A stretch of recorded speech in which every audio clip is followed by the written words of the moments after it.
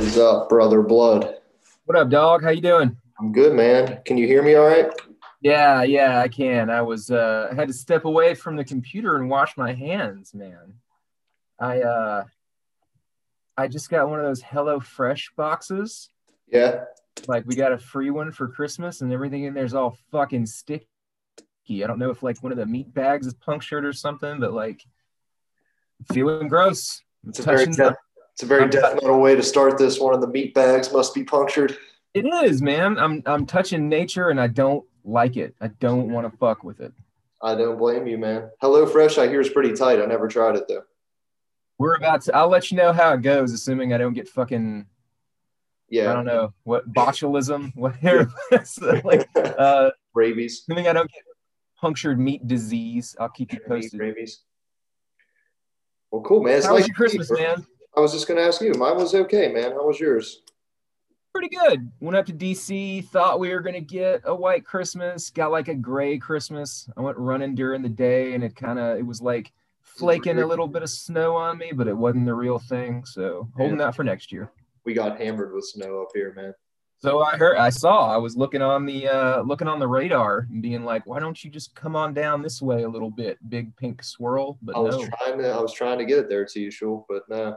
It was cool though. Christmas was right. weird this year. I feel like holidays are just weird this year, you know? Yeah, I know. Holidays this year is what you and I do every couple of weeks when we do a fucking podcast. Exactly. Yeah, get on Zoom and shoot the shit for a little while. I had my entire extended family on my mom's side doing a Zoom call on Christmas Day, and it was good to see everybody, but it was just fucking chaos. You know what I mean? Like For sure. 12 different windows, Yeah. some of them like different people doing different screens in the same room, so there was like squelching feedback and all this other kind of shit. It's just like we're not there yet. We're trying to adapt to this brave new world, but we're not quite there. We're trying our best, or it's trying our best to make us adapt to it. How about that? That's true. That is true. The artificial intelligence taking over. But I had a steady diet of deicide and incantation as always on Christmas, so I'm stoked for So this podcast. fantastic combination. Right. Once Upon a Cross has to be played every Christmas, or it doesn't feel like Christmas. I agree. I did the side special, Kill the Christmas, I for know you the did. radio show. Did a very cannibal Christmas last year and did Kill the Christmas this year, 2 straight hours of deicide. Who knows what next year will bring? How did it go? How did everything go at the station? Went pretty good, man. We had with COVID and everything, shit's Yeah. all up in the air regarding access to the building. So my show got moved to 2 to 4 p.m. Okay. So I was like blasting, old school death metal songs about Satan and shit like that in the middle of the afternoon in Columbia, South Carolina. I thought maybe I'd get a couple of calls. I didn't. I assume that most people, when they tune into the college radio station, sort of know what the score is. I was going to say, I don't think too many people that are going to listen to you are going to be offended by that. I certainly hope not, man. Apparently nobody was. They don't understand what they're saying anyway. Yeah, I know, man. It's just they say, oh, the Cookie Monster shit. Yeah, right. Yeah, bro. You hear that all the time. Never gets old. I live for the Cookie Monster shit. Never gets old, man. We are talking to today someone who might have almost invented the Cookie Monster shit in a way you could say. Definitely played a hand in its spread and its rise to prominence, most definitely. Right. Especially, I know he was, John McEntee, I guess we should say, is who we're talking to. Oh, yeah, we're talking to fucking John McEntee from Incantation today. From Incantation, who is now the front man, but started as just the guitarist, right? Correct, yeah. Correct. And they were in a band before they were Incantation. I was doing some research on that. Do you know anything about that? Or he at least was in a band before Incantation? I have forgotten the name of the band, but I know that Incantation recorded a cover of one of their songs a few years ago for that Decibel Flexi Disc series. What was the name of the band? I should have that up, but I don't. I forget what it was. I forget what it is right now. But we should ask about it. More of a thrash leaning thing, if I'm not mistaken. Right. And then they kind of obviously. I know the song was called Degeneration, but I still don't know the band name. We'll find out. We'll ask him, and he's going to be like, "You motherfuckers should know this," and we're going to be like, "Bro, that's right. We're getting old. I got shit leaking out of my head day and night." Same. Especially right now. I feel like this is the week between Christmas Eve and New Year's Day should just be a complete shutdown of everything, right? Like, so weird, man. We're trying to like work for a week. Yeah, you shouldn't have to work. You shouldn't have to think. Like, I'm lucky because I'm on school break right now anyway, but like I've still got my own shit that I got to be working on. And I am grateful that I'm not like trying to actually do like a 9-to-5 job right now because my head's just so far up my ass. I can't even concentrate. Dude, I'm with you on that, bro. And the band is called Revenant. Revenant. That's what it is. Revenant. Yeah, definitely. I would have woken up at like 3 a.m. and remembered it if you hadn't found that out right now. I got you. I just sent you a little thing on Instagram of him in Revenant. He looks like he's like 12. It's awesome. Yeah, no, John McEntee, I think, is one of the guys who you can look at like through the ages of death metal and sort of see how he has progressed age-wise. And I got to tell you, man, he's embracing the white. He's embracing the gray. And I feel like there's power in that move as somebody who's, you know, definitely gray. He looks killer. He looks like the youngest dude with gray hair and a gray beard ever. He really does. Like, that's the thing. There's not a wrinkle on the guy's face, but he looks like I imagine Gandalf would look if he were in like his late 30s. 100%. Yeah, it's a good call. Great call. Yeah. Same thing with OJ, Chris Ojeda from Byzantine. I don't know if you ever listened to them or not. Yes, absolutely. Absolutely fucking love that band. The dude's had like solid white hair for years on his face. Not a wrinkle to be found. So it must be the death metal. That must be the secret. Well, I'm looking forward to hearing what he has to say about his health and wellness routine or staying healthy on the road if he has one, because he looks pretty damn good. He's been at it for a long ass time. Agreed. Yeah. They interesting to so we're gonna definitely have to talk about the early days for sure. You think? Oh yeah, I think we got enough stuff that we can talk to this dude for several hours. It's going to be difficult to try and trim everything down. Yeah, if he wants to talk to us for several hours, I mean, we won't have any problem with that. It's just asking him the right questions and the amount of time that we have. Be like, all right, guys, I'm going to tell you to fuck off now. Like, you don't want to talk about every album. Yeah, walk us through each one, and then that would be a journey.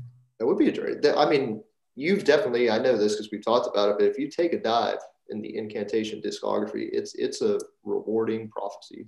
It is, man. Some really interesting shifts going on there. And again, you know, I think you and I have talked about this before. There was, you know, I've been listening to Incantation for many, many years, and up until last year, actually, I think it was earlier this year, like back in the winter at the beginning of this year, there was still Incantation shit that I hadn't listened to, like the album Blasphemy. I'd never checked it out before for whatever reason. Yeah, it is. Yeah, it's good. There's some killer shit on there. So like, it's cool I say this, I feel like every time we're on the podcast, but it's cool to be, you know, to have been listening to this kind of music for, you know, since the 90s and still have all kinds of shit that's been around forever that I still haven't discovered, you know? Yeah, man, absolutely. Very, very rewarding. Was Incantation a band that was on your radar immediately when you were getting into? No, you found out about that? No, I got into death metal when I was in high school. I was in like 9th grade, and I didn't hear Incantation until I got to college. So there was, you know, what in retrospect seems like a really short period of time, but I'd probably been listening to death metal for like 4 or 5 years by the time I heard Incantation. And the first one that I heard, of course, was Onward to Golgotha and The Grail. It was, dude, it was so fucking heavy, and there was a lot more like,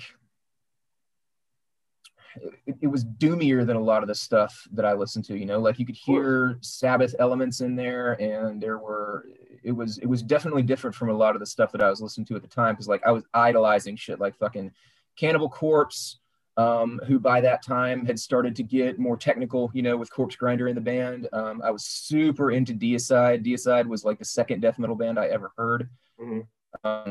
And I really loved a lot of the thrash flavor that they had. I was starting to get into some of the more brutal stuff, and then Incantation came along for me. I can't even remember how I found them, and which sucks, because a lot of the bands that I've been listening to for a long time, I have fun little interesting memories about how I got exposed to him or whatever. But Incantation just seems to have shown up one day.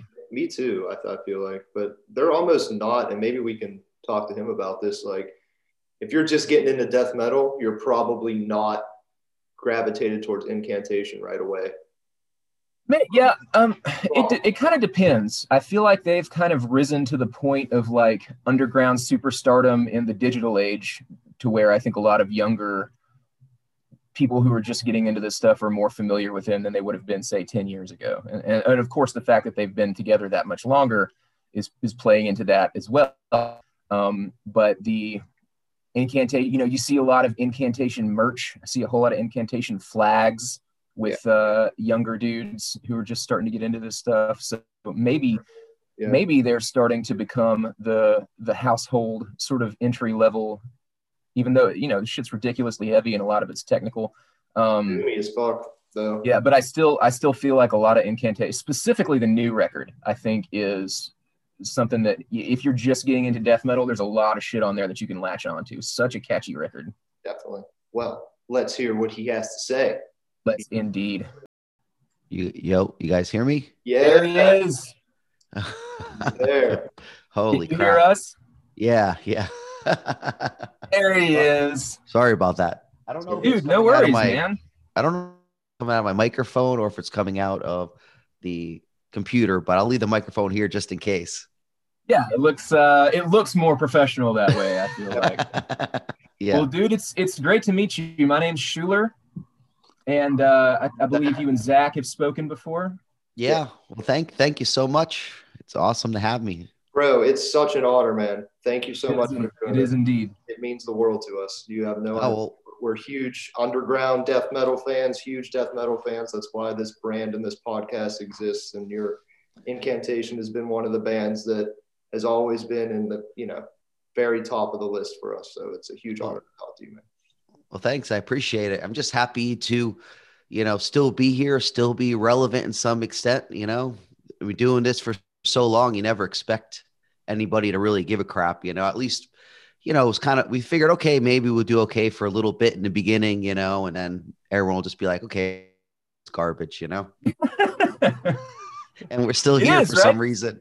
It is interesting that like this genre that sort of began as like a bunch of young dudes just like trying to do the most extreme thing possible became not only marketable at one point, but it's had this amazing longevity that it has, and that it has such diehard fans who have stuck with heavy bands for so long, Yeah, it's actually really surprising, because we just, like most bands at the time, we wanted to kind of push the limits, but we want to do it a little different than everybody else. You want to do it our way, which I think there are a good amount of bands that did. There's always a good amount of bands that want to push things in a more generic way, ones that want to push things more in a different way. And we were kind of want to do it in a different way, but it's just crazy to think that, probably now we're more popular overall than we were when we were actually doing the stuff that we were trying to push forward. And now the stuff we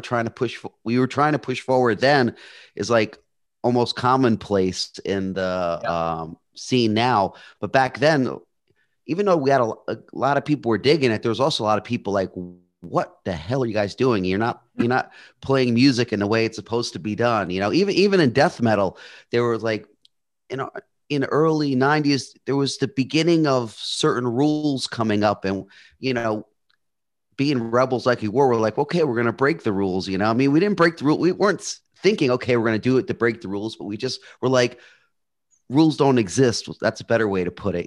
With music, it's all about just doing what you feels right. It's not about trying to follow a script that, other people might expect you to follow, or, you could use the stuff you learned from the past, but there's really no rules. It really doesn't matter anything. Nothing matters except if you listen to it and it sounds good or sounds the way you want it to. That's what's important. It's not important to know about all these little technical things. I mean, it's not bad to know them, but the end product is what's important. It's not how you get there or the way you do it. And music doesn't evolve unless people really try to do something in their own personal way and not just follow the textbook thing. Like when we started Incan, I never really thought I never thought the association between guitar and drums the way that a lot of other people looked at it. Like I just thought, okay, it's a fast drum beat and I just play a fast,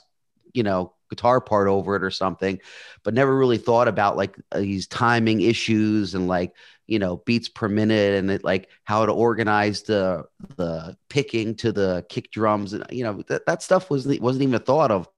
Maybe we did it, maybe we do it, but it wasn't even the slightest thought. It was just like, that sounds cool as fuck. Let's do it. It sounds heavy as fuck. Let's do it. It was all just like what sounded sick and dark is the stuff, the kind of the route we went, not like worrying about, details that, maybe some other bands did. And a lot of more commercial bands of our time, maybe follow those rules or whatever, but we didn't see that as an issue because we weren't as much worried about the technical aspect of it. We were more worried about just this vibe coming out. Is it, dark and heavy and evil and just make your soul want to like turn inside out kind of thing. That was the vibe we wanted. It wasn't worried about, is, someone going to complain because, it's the guitar doesn't match up with the kick drums in this part. It's like, if it doesn't match up, but it sounds good, we're just going with it. And it seems like that resonated with a lot of people, right? One of the things that we are really excited to talk to you about, specifically because of the people who listen to this podcast are divided up into several groups that kind of come together with common interests, and a portion of those are younger people who are familiar with death metal sort of as it stands now, and a portion of those are people who aren't really familiar with death metal as a genre or not particularly familiar with death metal as a genre. So it's interesting to hear for both those groups from, somebody who was there and somebody who contributed so much to this legacy and to this evolution, what it was like to sort of be crawling around in the dark to find this style of music, because it's so easy to look at it now as something that has a blueprint, right? Yeah, well, that's true. Because kind of crawling around in the dark is a good way to describe it, because there weren't really any rules. It was the style was too immature. I mean, there was certain bands that were kind of cleaning it up a little bit, and not cleaning up is necessarily a bad thing, but there was like a lot of the Morrisound bands. I think they were getting schooled a little bit by Morrisound to, tighten up the sound or whatever, like, Death and Morbid Angel and those bands. I mean, they're all great bands. Obituary, but they all played in a really a certain tightness in it. And I think it has to do with them going to a studio that maybe kind of had, told them like, play this freaking riff in time. Don't just, don't just do whatever, because, a lot of the stuff that I listened to in the tape trading days, it was a whole bunch of bands that didn't really know what they were doing, just knew that they wanted to make it dark or whatever. And a lot of our influences, at least for me, was, punk and hardcore. We were also part of the building blocks of this. And of course, thrash and, power metal, all different heavy metal, all that stuff was kind of a part of it. But, there were bands like, I don't know, like say like early demo era Necrophagia or, demo version, I guess only version of Necrovore, stuff like that, or like early Bathory, it's like they didn't really they didn't follow those normal rules that you're supposed to follow when you're a schooled musician. It was just kind of like just trying to create this dark aura with the sound. There, like those bands, it was almost like there was a aura, I guess is the best way, an aura of sickness and evilness that was there, that was more than just the riffs themselves. It was like the overall vibe of how everything was happening, and to kind of try to, trying to piece it all together and make it into your own thing. was kind of, what bands like us were just trying to do. We were just trying to take these, because we love the feeling of those bands. It wasn't like we were listening to it and being like, oh, that guitar player is great. No, you listen to, I don't know, like the Return by Bathory, and you just listen to it because it's so sick and dark and evil. You know it's not played really well, but it's not, the issue isn't the playing. The issue is you listen to it and you're getting a vibe from it. It's almost like an atmospheric thing or something, and then, but then at the same time, it's very impressive at that time, especially to hear bands like, like Morbid Angel, like, say Altars of Madness or something, and hear it all tightened up, and really played with a high technical ability. And I think that in our time, there was just a divide between bands where some bands really wanted to, do that super, super tight style of death metal, and other bands that wanted to do more of a feeling looser style of death metal. I mean, I don't think we really thought about it so much. It was just like, you just knew that feeling. Like when I would play, with the band and with the, the guys or whatever, I would just know when it's right. Cause I'd be like, oh, fuck. Yeah. it like that's just, sick or whatever. You just feel that pissed offness, and, it was just, the best way, at least for me to explain it now, looking back, is just, really trying to use our own imagination, trying to ourselves. And not everybody is a virtuoso on their instrument, and you don't have to be. I mean, some of the best bands out there in any style don't really, they might be great songwriters, but when it comes to, playing technically amazing, they're, not, they're not, everyone could be a Yngwie Malmsteen or whatever, but it's good because those imperfections create stuff that is original in the music style. If everyone just played by these same set of rules the whole time, then music would be very uninteresting because, bottom line is there shouldn't be any right or wrong. It's just what sounds good. Right. Yeah, and I think that one of the things that you touched on, specifically talking about the Florida bands and the little bit sort of tighter, more thrash-oriented sound that they had going on down there, is this is all, we're talking about something that took place at a time when there were still scenes. And you have that now to an extent, but at the same time, you have, YouTube videos that are teaching kids how to drum. You have YouTube videos that are doing guitar tutorials and stuff like that.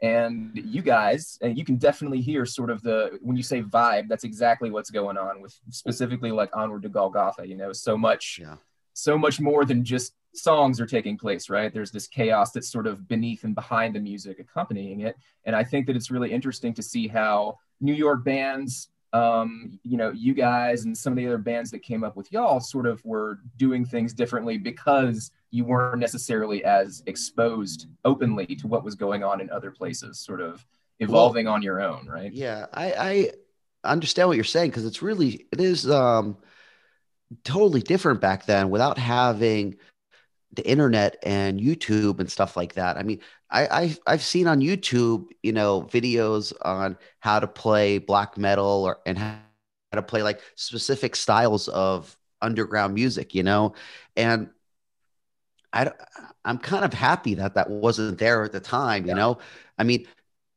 the style wasn't developed enough, I think, for people to really do it, but to me, it's not the best thing, because we had to just figure it out on our own. And that's part of what made all of us, original in our own way, because, you don't have, no one tells you these things. Like a lot of issues that we ended up picking up along the way, we picked up little pieces here and there, maybe by talking with other bands or going into the studio or realizing these things happening. We get into a problem and then we realize, oh, wait, maybe there's a better way to solve this, but we weren't giving like a manual on, this is the way to play death metal. Cause, even though it's nice to have these kind of resources, at the same time, sure, it does bum me out too, because I don't think I think people should follow their own feeling more sometimes. Because I mean, back then, a lot of the guitar players, really didn't even take lessons. They just kind of, vaguely learned by listening to, I don't know, a Sodom album or something like that, or listening to, I mean, I grew up just playing other band songs for a while, just trying to figure it out in a really horrible way, and just eventually I got the opportunity to, write some music, and I just, just kind of went with it. There was no real rules. I mean, like I said, it's good to have, I mean, I would have loved to have somebody who knew about death metal tell me some of the stuff early, but at the same, it's nice to not know it, and just ignorance is bliss, and just just go with the feeling. Cause maybe if I knew all that stuff by the time we did our first album, it would have sounded different, because I would have known how to do things that it's like that ignorance helps make that album really good, Sure. Yeah. And I agree with you 100%. Like, when I bring up the fact that there's sort of a globalization of death metal now with YouTube and things like that, it's not necessarily that I'm complaining about it. It's just that I think that it's really important, especially speaking to somebody who's had a career as long and as fruitful in this genre as yours, to sort of talk about where these things began and how it's different from sort of the way that it's really easy to see it now, as a young person just discovering. Yeah. I sometimes think about it, like how the newer generation must see it. And I don't know if you could really understand 100%, because most of the younger generation now grew up with the internet their whole life, so it's become a part of them, but back, well, in our time, we had to physically go to record stores. You had to buy, records, and that stuff had a lot to do with the evolution of it too, because you would go to the store and you'd pay money to buy a record, and you get it home and you're just like, it's not the best, and then you have to, you'll want to listen to it as many times as possible to try to see if you could like it, because you spent your, your allowance or your paper money to buy this, paper route money to buy this album, and you would want to give it every possible chance to understand what's going on. And okay, you can't like everything, but there's a lot of albums that I bought that I quite understand or like at first. And in these days, I could have easily switched to something else because it's all for free pretty much. But back then, since I paid money for this, I listened to it a bunch of times. I mean, albums like, Voivod's Roar was just like so extreme. I didn't even know what to think of it, or Possessed, Seven Churches, these were albums that at that time, hearing them, the first listen, you don't get it 100%, it needs to grow on you. And because I spent money on these albums, I let them grow on me, and then I understood it. And then once I got linked into it, I was just like, holy crap, I totally get this. And, it totally relates to me. But so, it's just I think about that, and it's kind of, it's, even though you're getting music for free in a way, some people might actually be shortchanging themselves a little bit by not giving things enough of a listen, because, things that you don't like at first or don't understand at first shouldn't always just be shunned. It should sometimes be listened to back, and just, you'll get it. And I try to, a lot of the promotion we were doing for a new album, I try to tell people, just give it a listen, give it a couple listens to really understand what's going on. If you listen to it the first time, you don't get it, that's okay. But, you shouldn't just never give it a listen again. You should give it more chances, and then maybe you get into it. Maybe you still think it sucks, but at least you gave it the proper, thorough, review. And we're sitting here talking so much about the past. We definitely want to get to Sect of Vile Divinities here in a minute. But on the way to that, one of the things that we were talking about before we got you on the line, and one of the things that's really interesting to me, and that is sort of the way that the dynamic within the people who create music in a band. And incantation is very specifically interesting when we talk to you, because you have sort of changed your role as the years have gone on, right? You've gone to from writing guitar, from playing guitar, moving into the guitar and the vocal spot, and sort of being the front runner of the band the entire time. Can you tell us a little bit about how that evolution changed the way that you look at the band and the way that you make music? Well, I mean, really, when I started, I was really, really influenced by Mike Terreo from Possessed as a guitar player. He was one of them. Maybe like, Jeff Hanneman and Kerry King, stuff like that were big influences on me. But I really just wanted to be a guitar player, and I just wanted to have that, wanted to write songs and, just do, some solo work or whatever, stuff like that. And I was very self-conscious about even my ability to do vocals, because I've always had more of a higher ranged vocal. I mean, a voice, growing up and stuff like that. So I always felt super self-conscious about every time I spoke and talk, especially when I was younger. And so to be a front man was not even a thought. Like, I'd rather just, in my mind, be like the mastermind behind the guitar and just, find other people that wanted to express my vision that I had. And, it's a difficult situation, and I've been very fortunate to jam with amazing people, but it's also, it's almost unfair to some of the other musicians sometimes, because, I was a guitar player and I'm kind of trying to run the show the way I want to run it, and expecting other people to come in and just want to do things my way. It's, they might like what the band is, and they join the band because they like the band, but there is a point where everybody wants to be a part of this, as they want to express their own selves in the music. And sometimes that's a conflict in, my vision or whatever. And it's kind of gets to be unfair. It's like the same reason why a lot of people like to work with me is the same reason why they don't like to work with me. Because, I push really hard. I really have, high standards for myself, and I work a lot on like band stuff. It's like the band stuff is probably my priority in life. So when I jam with other people where maybe other things in their lives are priorities, it's a problem. Or, somebody might want to, say they're getting into a little bit more of a different style, like, maybe want to go more black metal or something like that, or go more doom or something. It's just doesn't,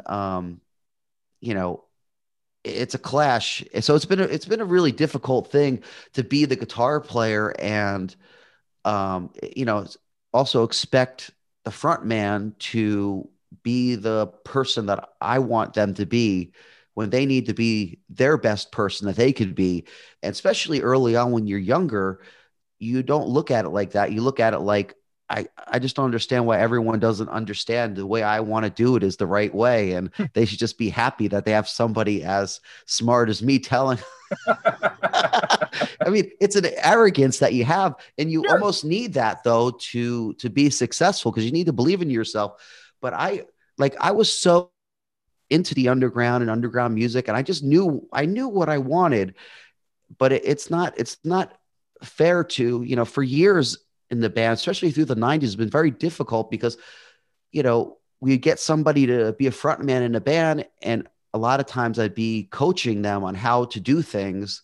And it just, I really started to realize after a while that it's like, that's not really proper, because you can't like get somebody in the band and expect them to just transform into who you want them to be. They have to be themselves and be the right person to be in the band. And,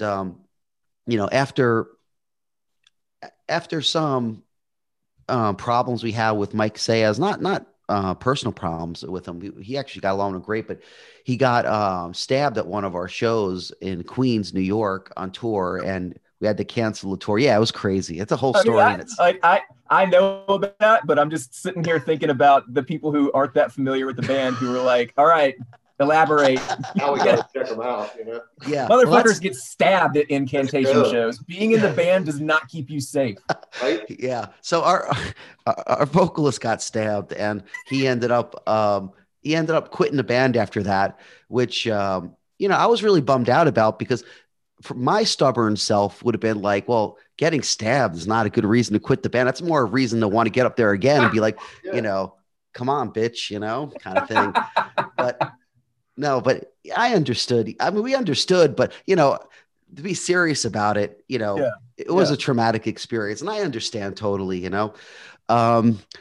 but after that happened, Kyle and I, our drummer Kyle, we talked about it, and we really made the tough decision that one of us had to do it, and he said he can't do it, and that I have to do it. And I'm like, well, I can't do it, but he's like, well, you have to, because we can't just keep finding different people to front the band so much throughout our career. And it's like, even if you suck, it's like, well, let's just continue, and you suck, but at least that you're doing it.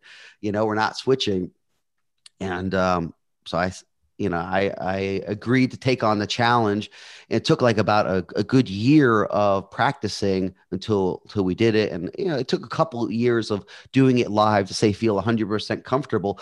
But the thing is doing that helped the band out so much, because it was always such an important issue that we weren't getting, that it was an issue that we were having in the band for quite some time, is that we can't find the right front person in the band to front it the way that we want it to. And I'm, even though I'm kind of I don't know, I push really hard with the band, and I do give people a lot of criticism. I also can take the criticism myself. And, like, it was really a good situation, because for a drummer, Kyle, he's very opinionated too about stuff, and he's able to tell me stuff, and I don't take it personally. Some people can take it personally if someone tells you, this is not good or whatever, blah, blah, blah. Some people want to hear everything they do is great. And, if whatever. And I'm the kind of person where I like the fact that people come to me, you got to do better, or you could do better than that, like push you. And Kyle and I, our relationship grew stronger in the band, because I was able to really get across what, I wanted to in the band, and he would tell me these things like, you got to, do this better, or you could do, push me. And it was just a really positive vibe. And it made the band better, because now, it freed up a lot of stress that we were having in the band, with people trying to appease us with their job as vocalist or whatever. Because I was playing guitar, doing vocals. Then, we had, for a while, we had Joey Lombard, who unfortunately passed away. He was playing with us, and it was a really great vibe, because we were able to just have the band come across the way we wanted to live as a front person, and everything else just seemed to fall into place. And now, with the current lineup that we have now, just everything just feels super, super comfortable the way it's supposed to be. And now I look at it, and I can't imagine not being the front man of the band.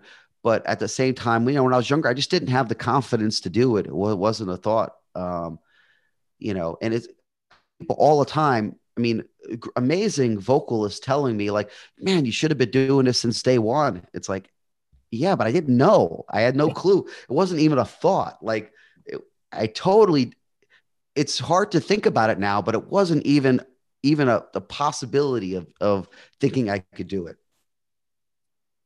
Well, I mean, and I feel like it's become definitely part of the band's sound over the years since you got behind the mic. And I also feel like a lot of the changes that have taken place in you guys' style over the years, I can't help but wonder if maybe that is sort of intertwined with you writing riffs as well as needing to be able to sing over those in a live setting. And that kind of brings us up to the most recent record came out earlier this year, Sect of Vile Divinities. We've had this great chat so far about sort of like the evolution of the band and how things have gone for you so far as a musician and sort of being there. Tell us a little bit about what happens in 2020, 2019 when John McEntee sits down to write a new Incantation record. Like, where do you go? What's your inspiration? What are your thoughts? What gets you into it? Well, I mean, the Sect of Vile Divinity album was basically tracked drum wise about 2 years ago. So, well, actually it's more like 2.5 years ago now. So we had the drum tracks done for a while. Our drummer he records the drums in his home studio, and he was making a move, and we wanted to get all the drum tracks done before he made the move, because we didn't know how long it was going to take to rebuild the studio in his new place. And it ended up,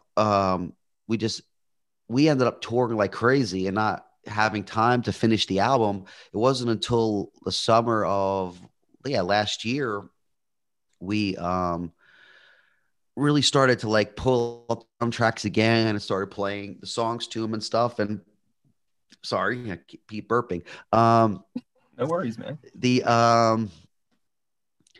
started pulling up the tracks, and we felt good about them, but we just felt like they needed just a little more feeling to it and stuff like that. So we just basically took like, a good 3 months of just kind of rewriting a lot of it over the original drum parts and stuff like that. And just really, it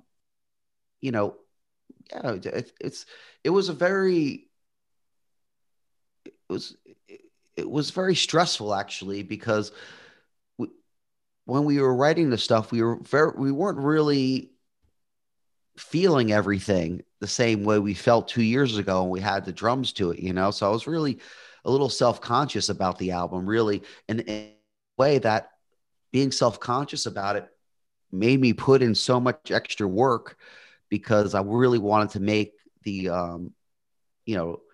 I really wanted to make the songs the best they can. And I mean, other guys, of course, helped out a lot too in that situation. But I'm just looking at it from my side, I kind of really got into like kind of mad scientist mode and really analyzed every aspect of those songs and tried to add as much flavor and stuff into it. And in some crazy way, it worked out well for us, But honestly, when I was done with it, my part of the album, as far as the guitar stuff, I was so spent and so burnt on it that I couldn't see what the album was going to be like. Like when we got to the mixing aspect of it, I actually had to kind of bow out a little bit, because my brain was just so like, I was just burnt, because when you live the song so much, I mean, I was living them from day to night for like months at a time, and there's a lot of stuff that I wanted to change that I didn't change, that the guys told me not to change, which was good because people really like those parts. But at that time, I started getting to the point where I was just like wanting to uproot everything, it just, you get really crazy. But yeah, by the end of the recording, I was shot. And basically like the mixing of it, I remember getting them back and I'm just like, I don't know. Is this good? Is this bad? I don't know what this is. I can't think anymore. Yeah. And, I pretty much left it up to, Swano to do the mix, the way he thought. And, the other guys just kind of threw in their 2 cents. And I'm just like, I don't know. Let's just like, I'm so done with it. I want to get them out. And for me, I was just wanted to work on brand new stuff, because I was so inspired by I was so inspired because I wanted to get done with this album so I could do the next one, that I was just looking at it like, okay, we'll put the one Sect of Vile Divinity album out. It's the best we could have done with the situation. Hopefully people like it. If they don't like it, it's no problem. We're ready to do another album. We'll just do it, And it's so funny because once the album came out or people started hearing the album, people loved it. They thought it was great. And it's one of our best, it's our best selling album probably that we've ever had. If you compare like the charts and just like the actual sales, you know, in ratio to time, it's like our most successful album. And it's the album that I was like almost to the point where I was just like, I don't know what the hell to do. Just get this out there and just see what happens. And I just kind of held my breath with it. And it's been such a awesome surprise that it did so well, because we honestly, I think all of us in the band were so spent on it that we really thought like, we just hope this album isn't terrible, you know, like we really hope it just doesn't totally suck, you know, and because it's different for people to hear it for the first time. It's different. We live these songs. We've had these songs for 2 years. Plus, then we added so much to these songs afterwards. And it's like, all we're doing is getting all these songs in your head. Everything is so unexciting. Everything is so uninteresting. It's just like, I wore the crap out of, you know, enjoying the songs. It took me a long time to listen back to it and actually get the proper perspective, you know. And I listened to it once we released it, you know, I listened to it and I was like, oh, okay, it's a pretty good album, you know, it's not so bad. But but at the time when it was done, I remember sending it to Relapse and being like, I hope you guys don't think this sucks. You know, it's like, oh, man. And I remember I sent a couple clips to a couple of my friends, you know, and I was like, don't let anyone hear this, but just tell me the truth.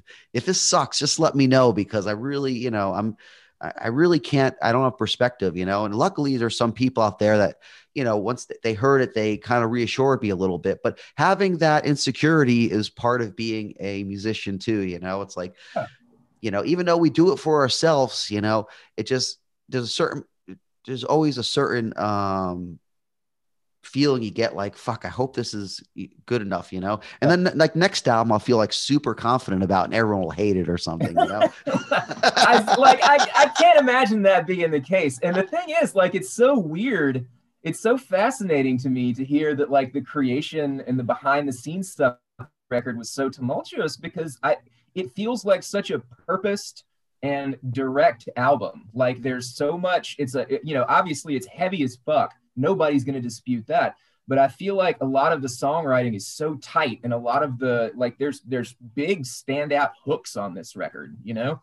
Yeah. And it feels like it feels so deliberate, and it feels like you guys, I don't know. It's just crazy to hear that behind the scenes, it was so different than the way it came out. Yeah. Well, there was a bunch of issues, but yeah, some of the songs, when I wrote them, I did write them with deliberately trying to get that more old school catchiness in certain parts of stuff like that, which came across really well. But there, you know, I mean, without really getting into it too much, you know, there was a lot of problems in the band at the time. I mean, you know, we were having problems with our guitar player, Sonny, where he had a kind of a different vision on how we wanted the band to develop or whatever. And that really caused a lot of extra stress in the band, because there's like 3 of us pointing in one direction, one person pointing another direction. And it was really difficult to try to work out that, you know, find that middle ground that makes sense to everybody, you know? And I guess it got to the point where it didn't make sense for him because he ended up leaving. But, you know, once he left, it actually freed us up to like, okay, we could finish this piece properly, because in our opinion, at least, you know, say myself, Kyle, and Chuck's opinion is the album was starting to get to a point where it was getting fragmented into 2 different areas, and it needed to pick one and go with it, you know.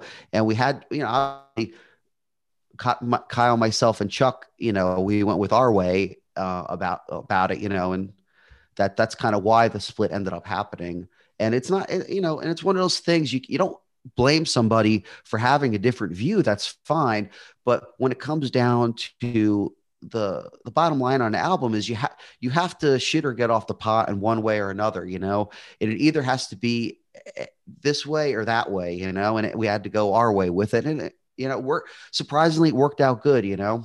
Well, we were talking before you came on that it sounds like it's it could be your most accessible record. Like we can see a new fan listening to it and getting into the old incantation. Cause you know, if you start with Golgotha, that might just be too much for some people, you know? I agree with that. I mean, I think, because I just did an interview recently. People were asking me, what, you know, album they should get into first. And I do think this is a good album for people that might not, you know us too well. It's a good way to kind of get a easier way to understand it. Cause I mean, I want to go Gotha or Mortal Throat Nazarene. I mean, those are very, very fucking heavy records, man.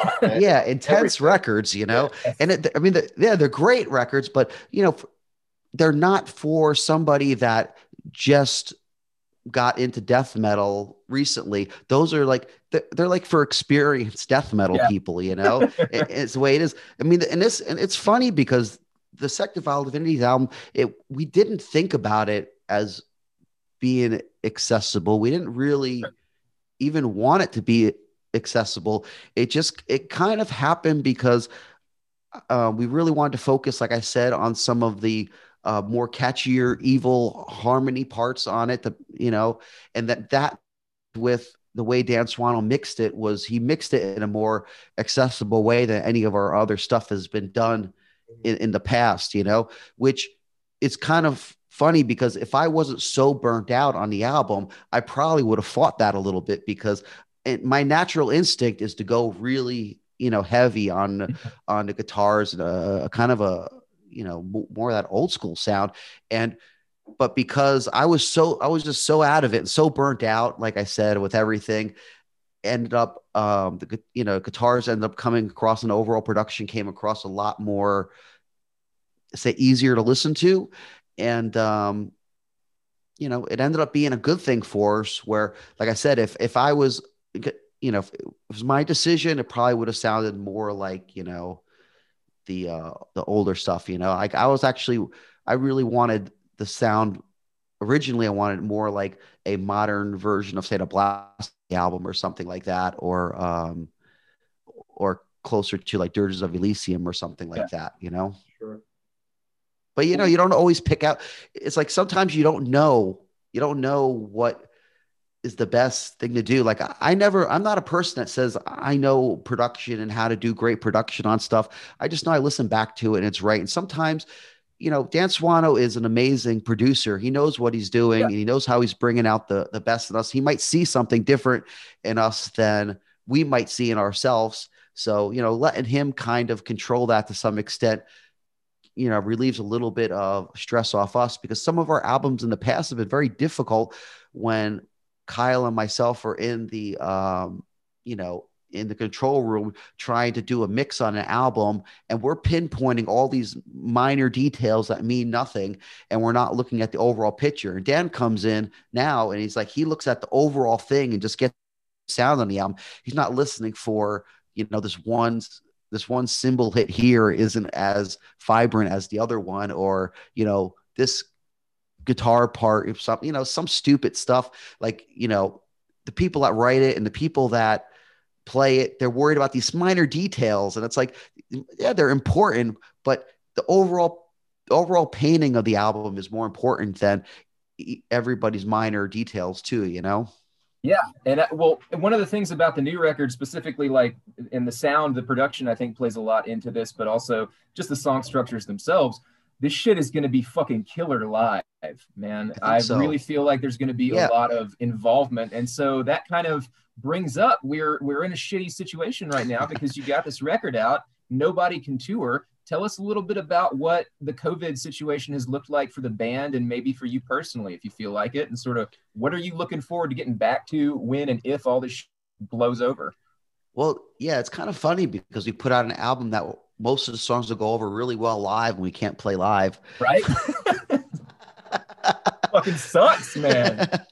But, I mean, you know, it's definitely, you know, it's obviously been really strange and for everybody, the whole COVID stuff and lockdown and, you know, not being able to go to shows and play shows.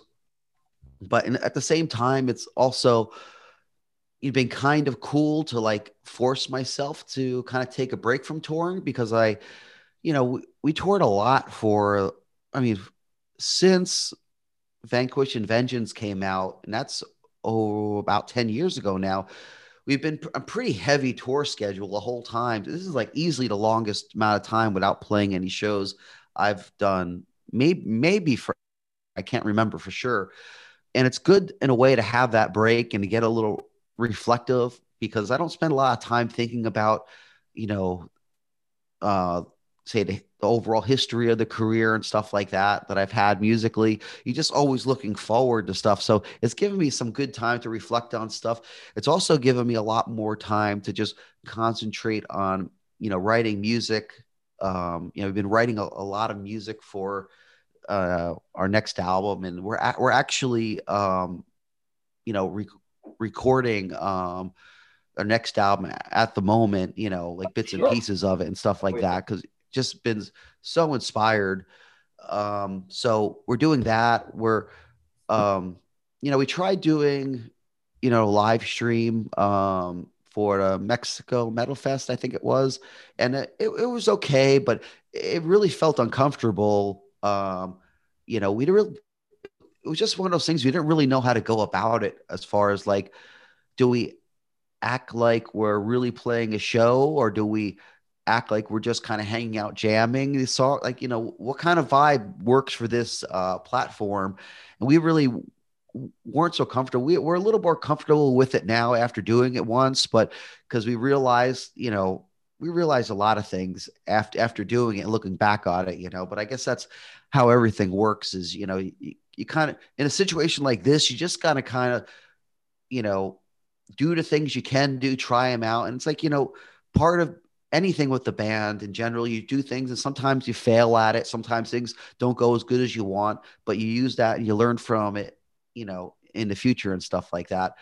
I mean, we're looking forward now to, next year, some stuff happening. We don't have any stuff set in stone yet, but there are some touring plans for like the fall, or we have some stuff in Europe and we were working on something for the US, but I don't have any timelines. The only thing that I know that we're still 100% on for, unless it's not 100%, I guess, is the Quebec Death Fest. I think that's still supposed to happen in September as of now. So we're hoping that happens. And we do have some European fests in the summertime that we're booked on that we hope to play. It all depends. You don't really know with this stuff. We're cautiously optimistic, but we really want to get out there and play. I mean, we want to play some of these new songs live, really, really bad. I mean, I really think they'll go over good. And just with the reaction to it, I think, the way the reaction for the album, I think people really enjoy, hearing some of this stuff live. It's really good. It's just a pain in the ass because we have a really big discography of stuff, and there's so many songs that we want to play live, but playing death metal for like a 3-hour show would just be too much for us and boring as fuck, probably. No, I don't think it would be at all. So that kind of steers us into some fan questions. We've got a couple of submissions here for stuff that people wanted us to ask you, and one of these questions is, what are some Incantation classics or maybe some deep cuts that haven't been in the set for a long time that you would like to see back when shows come back? Well, if it's up to me, we play a lot more deep cuts because for me, it's more fun to play deep cuts than it is to play the same ones all the time. I mean, we have certain songs like Diabolical Conquest that we kind of have to play each time, and Ibex Moon is one we have to kind of play all the time, and even Carry On Prophecy is a newer one. It's really kind of a popular one. So, for us to be able to play something more obscure is way more fun for me. I mean, one that I really want to try to fit into the set is off the Mortal Throne Nazarene album is Nocturnal Dominion. It's a song I really like the song, and we've been wanting to put it in our set for a while. It's hard to find space. It's like when we do an opening set, you know, like we did like Devastation on the Nations. You know, we got about 40 minutes to play, but really to fit in a reasonable amount of deep cuts, we at least need an hour to try to throw in a couple of those. But yeah, Nocturnal Dominion is one we really wanted to add to the set. I'd like to also do off the Diabolical Conquest album, Disciples of Blasphemous Reprisal would be a good one to play live. I really that song. It's crazy because there's some really great songs that I really like in our discography, and somehow they just get put aside for a while because there's so much other stuff out there, you know. Also, see another one I'd like to do would be one off of a Decimate Christendom album, Merciless Tyranny, which is a song I really like too off that one, which we haven't played that one out for a while. I mean, there's a bunch of we're one of those bands. We don't like to shy away from our older stuff or shy away from the newer stuff. We like to just have a good mix of everything because, it's fun for us to play some of these rare cuts. And it's like, you could tell sometimes if we play a rare cut, some of the crowd's like, what the hell is this? But there's other people there that, really means a lot to. Like what was really fun was at the Nuclear War Now Fest, we did a specialty set, but we didn't tell them that we were going to do it. Like they asked us to do the whole Mortal Throne Nazarene album, but we didn't commit to it. We didn't want to commit to it. So what we did is we went out on stage and we played just like Diabolical Conquest, Ibex Moon, and like I don't know, one other song. And then we just said, good night or whatever. And then came out to do the encore, did the whole Mortal Throne Nazarene album, and it was just so much fun because the promoters were up in the front. They were like almost in tears. They were so happy to see us play that song in its entirety. And it was so much fun for us. I mean, it was great. We love playing that stuff, but it was just great to know that you could take some of these old songs and play them for people. And, they really could get that, it really brings good memories for them, because, and we noticed that like, depending on the age of our fans, there's different albums and songs that really bring back childhood memories to people when we play them, which is just such a great thing as a musician to be able to bring that kind of passion and know that your music had that much of an impact on somebody. It's hard to believe, really. Uh-oh, I lost you. Can you hear me now? Oh yeah, I got you. Okay. Okay, good. Sorry. All right. One more submission question, then we got a big question for you after that. What's your guilty pleasure food on the road? There's a bunch of them. I mean, I'll say back in the day, a guilty pleasure would be going up to Canada, getting some poutine. Oh, yeah. It's French fries, gravy, and cheese curds. And they make it so damn good up there. It's amazing. And when I'm in passing through Springfield, Missouri, I get some cashew chicken Springfield style. It's different than anywhere else. But these days, I've been really trying to be a little more healthier. So I try to go with, I've been like maybe something like a poke bowl or something like that instead of fries and cheese curds and gravy. The more responsible tack. I think that's admirable. You got to take care of yourself when you're on the road for sure. I would like to build on that question for sure, because this is also a health and wellness podcast under the radar, and you've been at this for a long time, John, and you look great. And having seen you guys live several times, I'm from Pittsburgh, by the way, so awesome. I get to see a lot of your shows. You guys would always come down. So killer. Having seen you a bunch of times over the years, you guys are awesome live. And how do you stay in healthy, good shape doing this for so long? Well, it hasn't been so easy during the lockdown. I definitely put on some weight in the lockdown, which I have to work towards shedding before I get out on the road again. But I'm here to help anytime. That's cool. I appreciate it. Yeah. No, it's been cool. Just that, it's difficult because actually when I get into like songwriting mode and stuff like that, I spend so much time working on music that I'm not as active as I am when I'm like on the road touring. Like when I'm on the road touring, I'm just moving around a lot.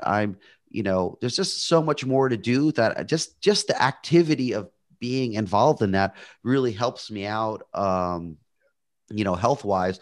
But I mean, the older I get, the more you have to really pay attention to, what you eat and stuff like that. Like probably about, I don't know, 15 years ago, my doctor started telling me that my cholesterol was getting high. And it was because I was on tour and I would eat a lot of crap food, because basically you just stop at a gas station or at, Taco Bell or Waffle House or wherever, and just eating like nonstop terrible food. I mean, it's good. It's indulgent, but it's not healthy at all. And and actually, yeah, for a while, I didn't really do a lot to try to make it better. But in the last, say 5 years, I've been way more conscious of it and just trying to, just trying to eat a lot healthier in general, just not eating as much processed food and stuff like that. I mean, I know it sounds all artsy and crap like that, but the real deal is it's like, if I have a choice between getting like, a Burger King burger or going somewhere and buying a steak, I'll take the steak, or, just try to have like, fresh greens or something like that, just, I mean, I'm not saying that I eat perfect, but I just try to make more of my choices. I try to think about it a little bit and say like, well, I'll take the healthier choice. Cause I do, the older you get, the more you realize that, a lot of people I know have been passing away or have serious health problems. And it's like, I don't want to have those kind of problems, so I definitely want to work on, trying to be healthy. I mean, I do, a little bit of working out here and there, nothing crazy, some cardio stuff, just stuff to kind of keep the heart pumping and whatnot. And really, honestly, though, the best thing is, just being on tour. And I spend the extra money to just not eat always the crap food that they give you at the venues and stuff like that. It's so easy to want to save the money and, not go to say a nicer restaurant or someplace, you can get something for they can make on the bus or whatever. It's so much easier just to go and just eat their pizza or eat their, the burger and fries or whatever. But, and it's okay once in a while to have that stuff. But, you start to realize when you're going a 30-day tour and you could have that stuff 30 days in a row and you just don't feel as good, even playing live, I don't feel as good. And also I hardly drink at all anymore. And it wasn't a decision as far as like, oh, I got to stop drinking. That's it. It's just that there was a certain point in my life where I listened to my body and I, wasn't enjoying drinking. It just, I felt like I was doing it more because my surroundings, but my body was like not, I was listening to my body, Yeah. So now these days I just don't really drink so much. I mean, if I want to, I drink but I listen to my body, which is what I think is really important. I think a lot of people just need to listen to their body, and their body usually tells them, the right answer. I mean, of course, your body could tell you that it's great to eat cake all day long, but really your body will feel like shit. Me. Yeah, mine does too sometimes. Yeah. But you feel so much better on tour. When I started eating healthy, especially in the last couple of years, I feel great on tour now, and I make sure I just get good sleep. And then, because say about 10 years ago on tour, I'd always get sick. I'd get sick every single tour. I come home with like bronchitis, and I don't smoke or nothing. And I come home with bronchitis pretty much. And after I started eating healthier on the road, it's like I haven't gotten hardly sick at all. Like even if I ever get like a little bit of sniffles, I just go to sleep early that night and wake up and it's gone. It really, eating healthy really does help. At least for me, it works, It's 80%. And we're at the end of the year when everybody's getting ready to do their New Year's resolutions and try all these new extreme things in the first of the year. So I think it's really important, and I believe that this is part of the Death Comes Lifting mission as well. To talk about fitness and talk about health is something that you can do one step at a time and that you can sort of incorporate into your life without having to completely change everything. And and if that's what you need to do, that's good too. But well, I think, yeah, I mean, for me, it was really cool because early on in the pandemic, just take some walks and stuff like that outside. Cause for me, it was great because like nobody was around. So, and it's I'm one of those people, I like it when there's less people around everywhere. So I was like, I just take walks at night, and it was just, it wasn't a huge deal, but it was just nice to just kind of get out, not really, you get a little bit of exercise, not really, but it just clears the mind a little bit and puts you in a better vibe, than just sitting around, at your house all the time and just obsessing over, the latest drama on the internet, Right. Yes. The doom scrolling is real in 2020. Yeah. Everyone just, it's like the internet is a perfect way for people to find out how they disagree with each other instead of looking at anything they agree upon. It only shows everyone being the most asshole they can be instead of, their cool aspects. Exactly. We try to focus on the positive here as well. Try as to. Evil and, as well as the evil and metal as fuck, but also positive. That's our mission. Yeah.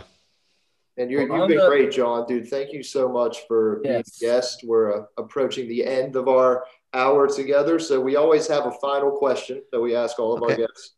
I can't wait. And I'm going to build this one up a little bit because the thing I love about Incantation is the atmosphere, is the doom. It's just so different. I feel like nothing sounds like you guys, even though new bands come and they cite you as influences, nothing quite sounds like the Incantation vibe. And in my opinion, that's the atmosphere, that's the doom, that's the darkness. So that being said, what is your favorite Black Sabbath record? Ooh. Yes. That's tough. Actually, I was thinking about if somebody asked me that because it's so difficult. Man, it's so difficult to say because they have so much great stuff, but I'll say which ones aren't my favorite. Okay. Only because they are so played out is probably the first three. Not because they're bad albums, because I've worn the crap out of them and I never have to hear one of those songs again. And I would know them by heart. Like I could just sing them to myself if I ever have to hear them, I mean, they are great albums. And as growing up, those were like my metal Bible almost, So for me, it's I like the more twists and turns or whatever of Sabbath. But I'd have to say, if I have to pick one, I have to pick Born Again, I think. Interesting. Definitely. I saw an interview with Chris Barnes once where he said that was easily the heaviest Black Sabbath record ever written. Yeah, it's an amazing album. It really is. For me, it was really just to know that Ian Gillan was playing with them. And then once I heard him on like Disturbing the Priest and how evil he sounded, I was just like, holy fuck, like it just there's an evil aura about that. And it has something to do, like Chris Barnes is kind of my generation of, metalhead. So that when that album hit was like prime time for us to, have our heads crushed in by an album, and the impact that had was just amazing. I mean, I really almost all the Sabbath albums I really love in different ways, but that album has always stuck with me as just, the most evil, pissed off, dark album, even though I love the Dio era stuff, that's easily a close second. I mean, obviously the classics like Sabotage and all those Sabotage might be my favorite Ozzy one. I love that album. It's tough to say when albums are that good, but Born Again, and I've heard like, I used to collect, I still have them, but I used to collect a lot of bootlegs and stuff on tour, especially of the Born Again tour. And just to hear Ian Gillan sing even some of those old Sabbath songs and the Dio era songs, it just makes it just, you just feel that, you feel that evilness in it, and the guitar tone that Iommi has, especially on those live recordings and stuff of Born Again, is so heavy. Yeah. It's just when you hear it, it just like it's monstrous. You can just tell that he just wanted to kill every poser in sight with that sound, you know. Well, and that's one of the things. It's on the record too. Born Again. Yeah, I feel agree. like the guitar sound on Born Again is so fucking heavy, and some of those riffs are so like Zero the Hero is a fucking ridiculously heavy riff. Yeah, And Hotline is another one that I think is just like it's so heavy and it's so catchy. You hear it and you're like, how did this not happen sooner? Well, in Black Sabbath. It's really great because I think on that album too, the songwriting is substantially different enough than, you know, the Dio and Ozzy stuff actually that they did, which is a great thing to show the talent of that band, that they could come up with an original sounding album after putting out some of those classic albums in metal history. They come up with a new album and he caters it to Ian Gillan's vocals, and it totally makes sense. You know, it's phenomenal. It's, as a songwriter, it just blows my mind, you know, the talent. Yeah. We could draw that parallel to you guys, exactly what you just said. From the, you know, your original albums are easily some of the best in death metal history, and then you can still, you know, reinvent yourself and come out with fresh sounding shit. So there you go. Right? I guess, yeah. Well, Tony Iommi is a huge influence on me, so I'm just trying to take after him, you know. Absolutely, that's a good dude to take after. We all are. Yeah. Yes, he's one of the most important. You know, I mean, I used to listen to Sabbath so much. Even when I remember my guitar teacher was more listening to a lot of Zeppelin and stuff like that at the time, and he's like, "You listen to Sabbath like I worship Zeppelin and you know, Aerosmith or whatever," you know, and you know, he's right. It's just like I worship at that altar for so long that the music and the riffs just, you know, it's a direct you know, influence for sure, you know, without, you know, you don't want, obviously never wanted to copy it. I didn't do a doom band like Sabbath or a rock band, but that influence of that feeling, it just, you know, goes with me with whatever I do. I mean, I just love the way those strings vibrate when he plays, and just the little subtleties in the playing that he has is just, fuck, it's so amazing. It's one of the best things about music is hearing Tony Iommi play guitar. 100%, brother. John, man, it has been an absolute pleasure. Thank you so very much for talking to us today. We really hope that things get back to normal so that you guys can get back on the road soon. Can't wait to hear the new stuff that you guys are working on. From the bottom of our hearts, thank you so much, man. Well, thank you. I totally appreciate it. And definitely hit me up next time, you know, we are out on the road or whatever. We'll hang out a little bit before the gig or something. Okay. That would be absolutely awesome, man. Cool. Thank you so much. Thank you so much. I appreciate it. Hell yeah. Be forever.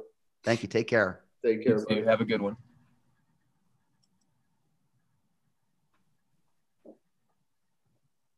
Woo!